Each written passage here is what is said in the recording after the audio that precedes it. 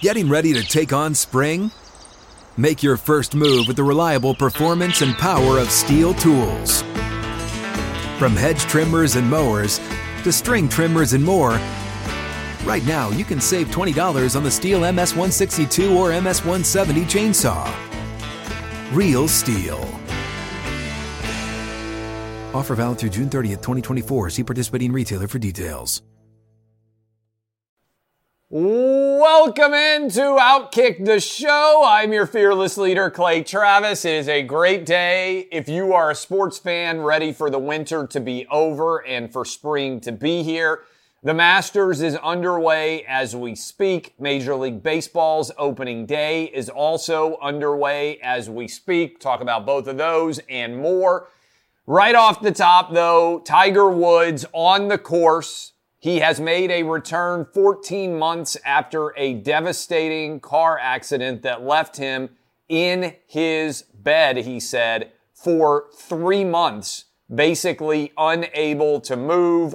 And as we speak right now, a little bit after 3 o'clock on the East Coast, a little bit after noon on the West Coast, Tiger Woods -1 through 13 holes. He is 3 shots off the lead. In terms of big names, so far there has not been a big name that has performed better than Tiger Woods, sitting at -1 through 13. It has been an awesome scene. I just finished Clay and Buck, but I've had SportsCenter on. I've been following Tiger Woods as he has been performing and playing throughout the day on Augusta here, and it'll be interesting to see how he comes around to Amen Corner, how he does at 14, 15, 16, whether he's able to post a couple of birdies or maybe even an eagle on those holes that are certainly scoreable. And then we'll see what happens as he finishes at 17 and 18. I imagine what will be a rapturous amount of applause as he comes up and walks onto the green at 18. I can't wait to see exactly how all of that goes. We have also got Major League Baseball's opening day underway. 162-game season is going to be played. That should be a lot of fun, and it wouldn't be Major League Baseball's opening day without me feeling good about the Atlanta Braves, but we have a little bit of a controversy as the Braves prepare to take the field for the first time since winning Game 6 of the World Series. Ronald Acuna acknowledged that he and Freddie Freeman didn't get along that well. In a Spanish interview Wednesday night on Instagram Live, he was asked what he would miss the most about Freddie Freeman, who has memorably joined the LA Dodgers now that you have the Braves having traded for Matt Olson. And Acuna responded to the question, "Me, nothing." He was then asked if he's been close with Freeman over the past 4 years with the Braves. He said, "We were close in that we shared the same stadium, but we had a lot of, lots of clashes." Lots of clashes, Acuna said. So when you come up as a rookie, there's always someone who wants to tell you how to do things. You come up from the minor leagues with the big eye black, the sunglasses, the hat low. A lot of people see that as wrong. The other person doesn't see it as wrong because it's part of the game. A lot of veterans picked on me when I was a rookie. They called me into the office and said, "No, you can't use that." They took the eye black off me with a towel, and I said, "Okay, that's fine." Anyway, that will be interesting what will end up happening. Acuna says that doesn't happen to him now because he is a veteran. And by the way, I don't know if this is good or bad, but I'm trying to get my 11-year-old to read. My 11-year-old, my 5th grader, is a huge Atlanta Braves fan. I think I've said before on this program, we're going down. We went to the World Series. We're going down to Atlanta for a full week. I'll stay in the Battery there and go to the Atlanta Braves games. The Omni Hotel there at the Battery overlooks the Atlanta Braves Stadium. It's phenomenal. If you've got kids and they are Major League Baseball fans, the entire Battery surrounding Truist Park there in North Atlanta is phenomenal. You can pull your car up if you stay at the hotel there and never have to get in your car again the whole time. There's tons of restaurants. They've even got escape games. They've got a movie theater. I'm spending a whole week there. My radio affiliate studio is in the Battery.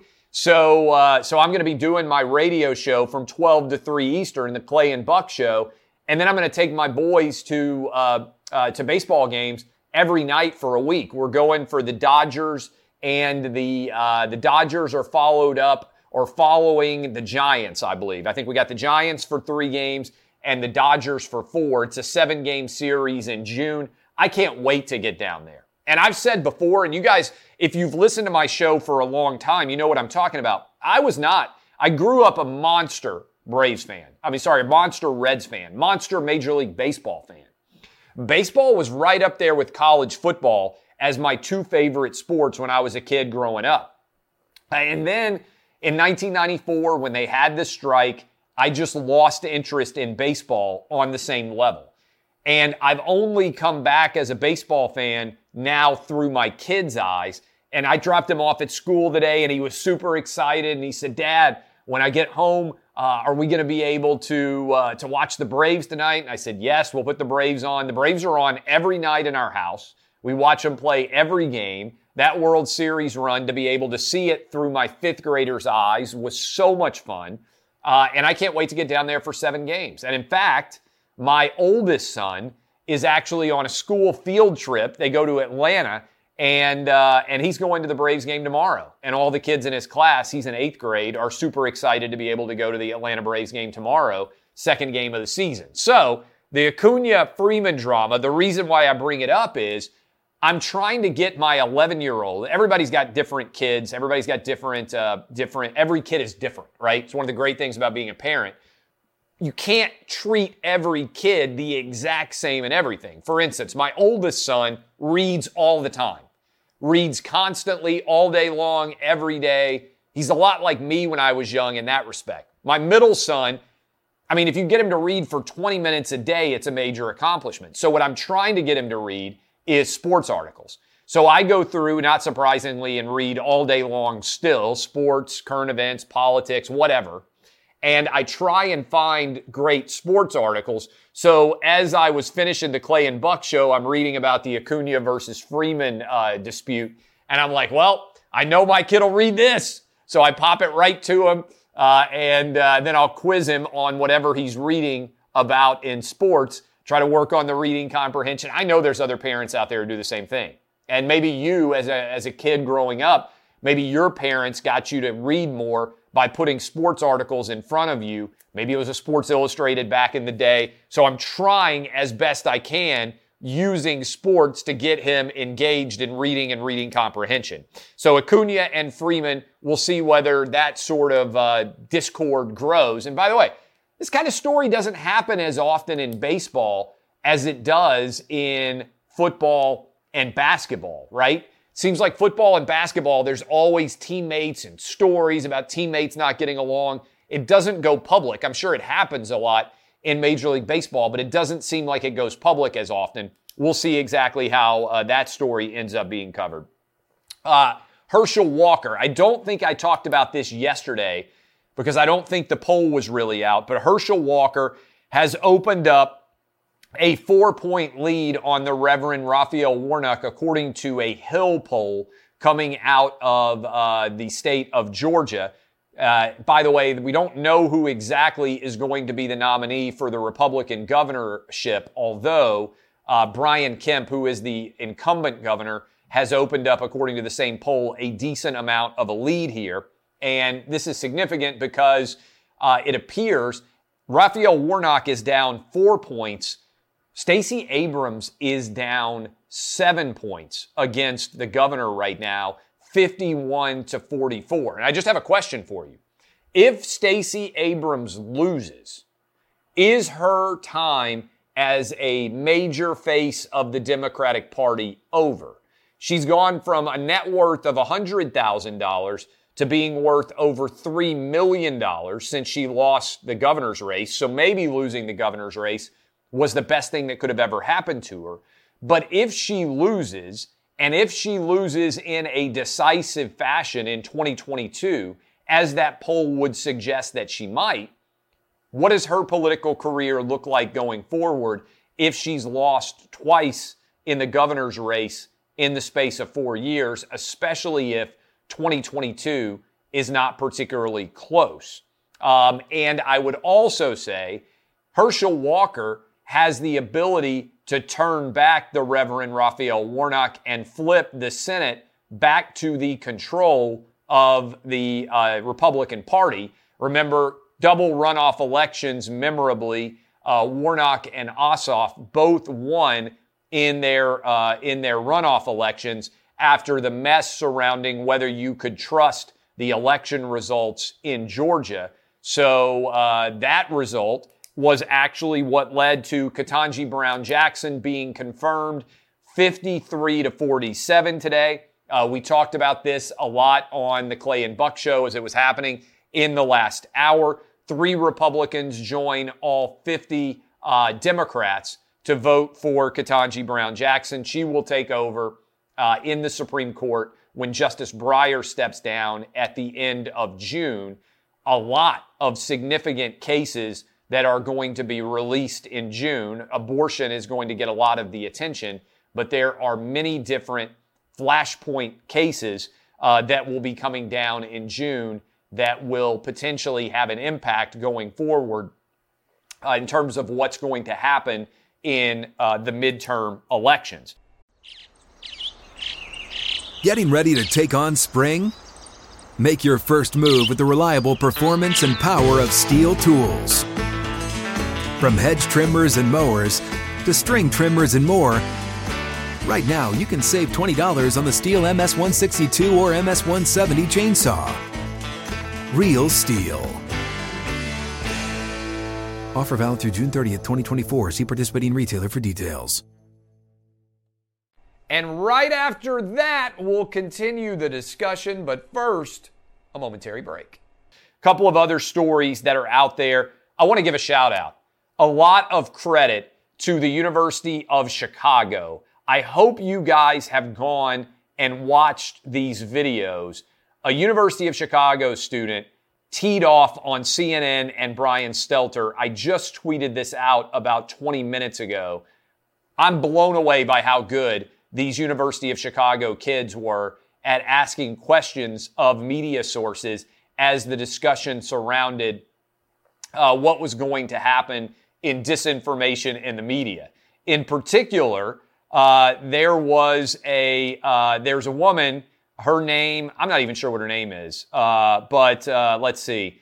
Her name is, let me look it up. I just want to make sure I get her name right, at The Atlantic. And he asked a question. He's a freshman at the University of Chicago. Ann Applebaum, I believe, is the woman's name who writes at the Atlantic. And she asked why the woman didn't cover the Hunter Biden laptop story. And if you haven't watched this story, over 2 million people have now watched it. And I think you're going to watch it and say, my goodness, the level of arrogance in the response from this woman is mind-blowing. And it also gives you a strong sense of why people don't trust many in the media right now. She says she found the Hunter Biden laptop to be totally irrelevant. This is Ann Applebaum. She also said, I don't find it to be interesting. In the most cavalier, demeaning, arrogant fashion possible. So I want to give credit to the kids who asked the question, but I also thought this was phenomenal. This same woman, Ann Applebaum, who has claimed that she doesn't consider it to be newsworthy what's going on with Hunter Biden's laptop, has sent out the following tweets when Trump was president. I'm getting tired of hearing about how corrupt Ukraine is. You know which country is corrupt? The United States. We have a president who is using the White House to make money, presidential children who are using their father's prestige to make money. Oh, so it's fine to question whether Trump's family is using his office to make money.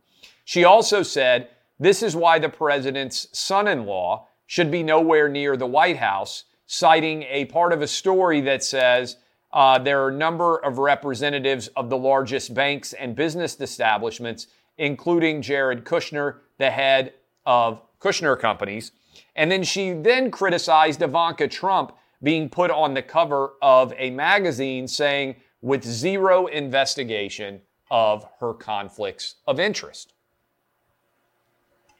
So if she says it's totally irrelevant what Hunter Biden did, and she doesn't, she says, I don't find it to be interesting.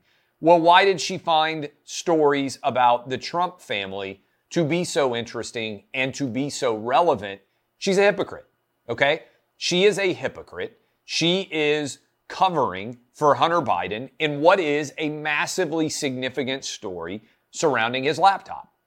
Hunter Biden, I believe, based on what I have seen on that laptop, could and should be charged with multiple felonies, including significantly tax evasion, where he evidently owes millions of dollars in back taxes. And let me just say this.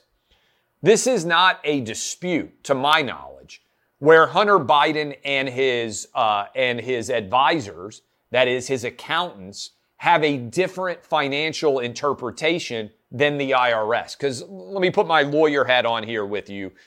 There are oftentimes complex tax returns where one accountant ends up saying, oh, you're going to owe X number of dollars, and it's different than what the IRS might say you're going to owe. And that can lead to a massive legal dispute over the taxes that are owed. That's a difference of opinion as to how the tax code is to be read.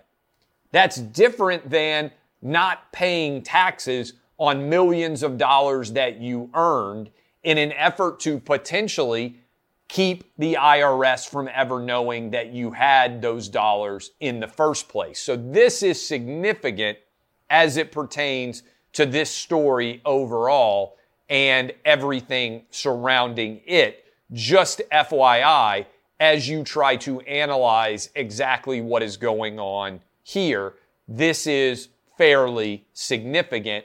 Again, what Hunter Biden appears to have attempted to do is hide his relationships with Chinese and Ukrainian interests and not tip off the IRS that these even existed by refusing to pay his legitimate tax bills.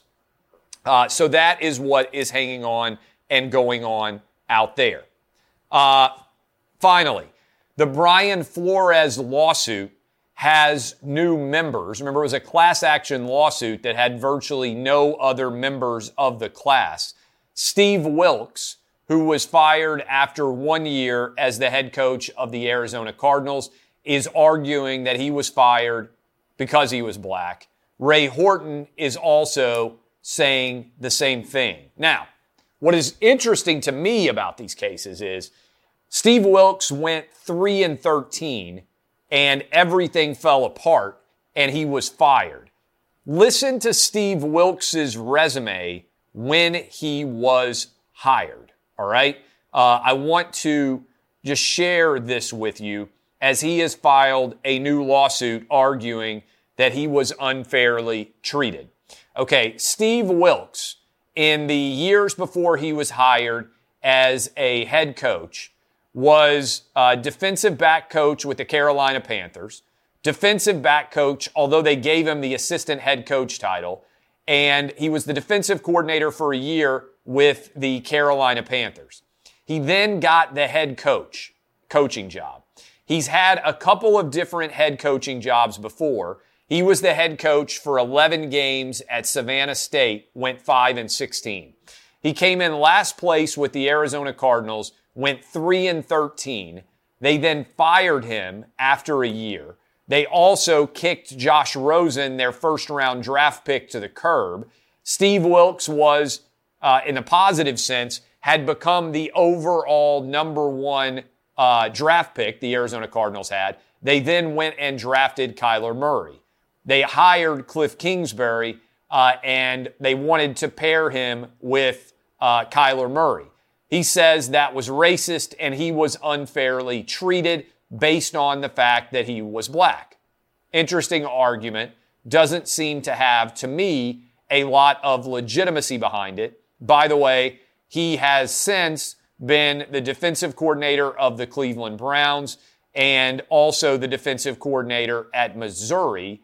I believe he was fired as the defensive coordinator at Missouri because his defense was not very good. He is now a defensive coach with the Carolina Panthers. All right. So that is Steve Wilks' background. The other guy that is suing is Ray Horton. Ray Horton says that he has been discriminated against because he is black. And Ray Horton's resume is somewhat interesting as well. He's been a defensive coordinator with the Cleveland Browns, the Arizona Cardinals, the Cleveland Browns again, and right now he's the Washington Redskins defensive coordinator. At least he has been. He was the Redskins defensive backs coach in 2019. He is arguing that he has been unfairly treated as well. And he was fired, by the way, by the Cleveland Browns. He was Hugh Jackson's defensive coordinator. Obviously, things did not go very well with Hugh Jackson in Cleveland, so that resume was not very impressive. But what is going to be intriguing about these cases is how do you prove when you don't have a very good record as a coach that you have been discriminated against, right? Brian Flores, to me, blew it. He would have gotten the Houston Texans job if he hadn't filed this lawsuit. Instead, he's an assistant coach right now with the Pittsburgh Steelers.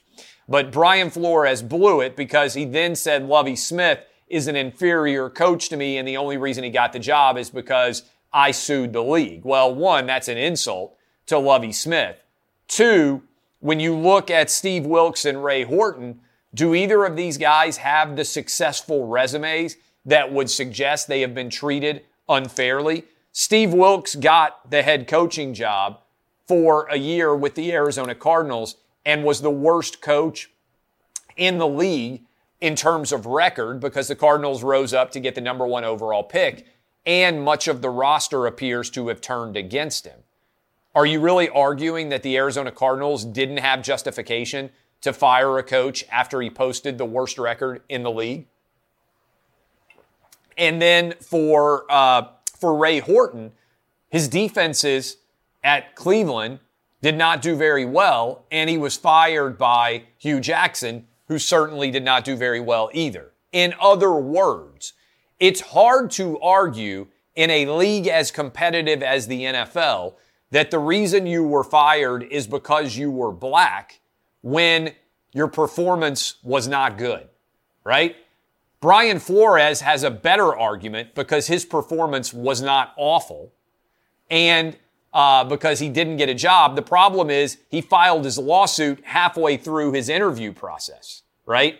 And so as a result, I don't think these guys strengthen his claim very much at all because they aren't that successful as head coaches. That is Steve Wilks and Ray Horton. All right, I'm going to go watch more of the Masters on television, as I know many of you are as well. If you are not watching, I will give you the latest update right now as we speak of how Tiger Woods is doing.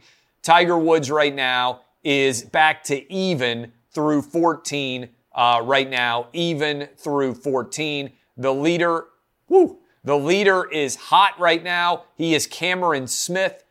He's at -6 through 16. That is, everyone is going to be chasing, at least it appears, at the end of the first day, Cameron Smith, who has opened up a couple of stroke lead as he comes and approaches 17 and 18. We'll see how Cameron Smith finishes it off. All right. Love all of you. DBAP unless you need to SBAP. We will have a brand new wins and losses discussion.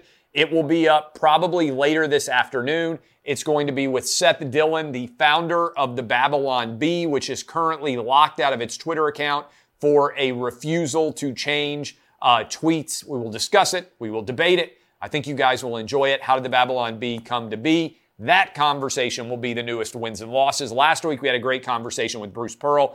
I think you'll enjoy both of those. This has been Outkick the Show, and we are going to continue to roll. Hope you enjoyed Clay and Buck. Thank you, by the way, for making March the biggest month in Clay and Buck history in terms of podcast downloads. New city being added to the 400 plus. It's a big city. I think you're going to be excited to hear which one it is. That announcement will be made Monday. This has been Outkick the Show. Thank you, YouTube. Thank you, Facebook. And thank you, Twitter, for all the support.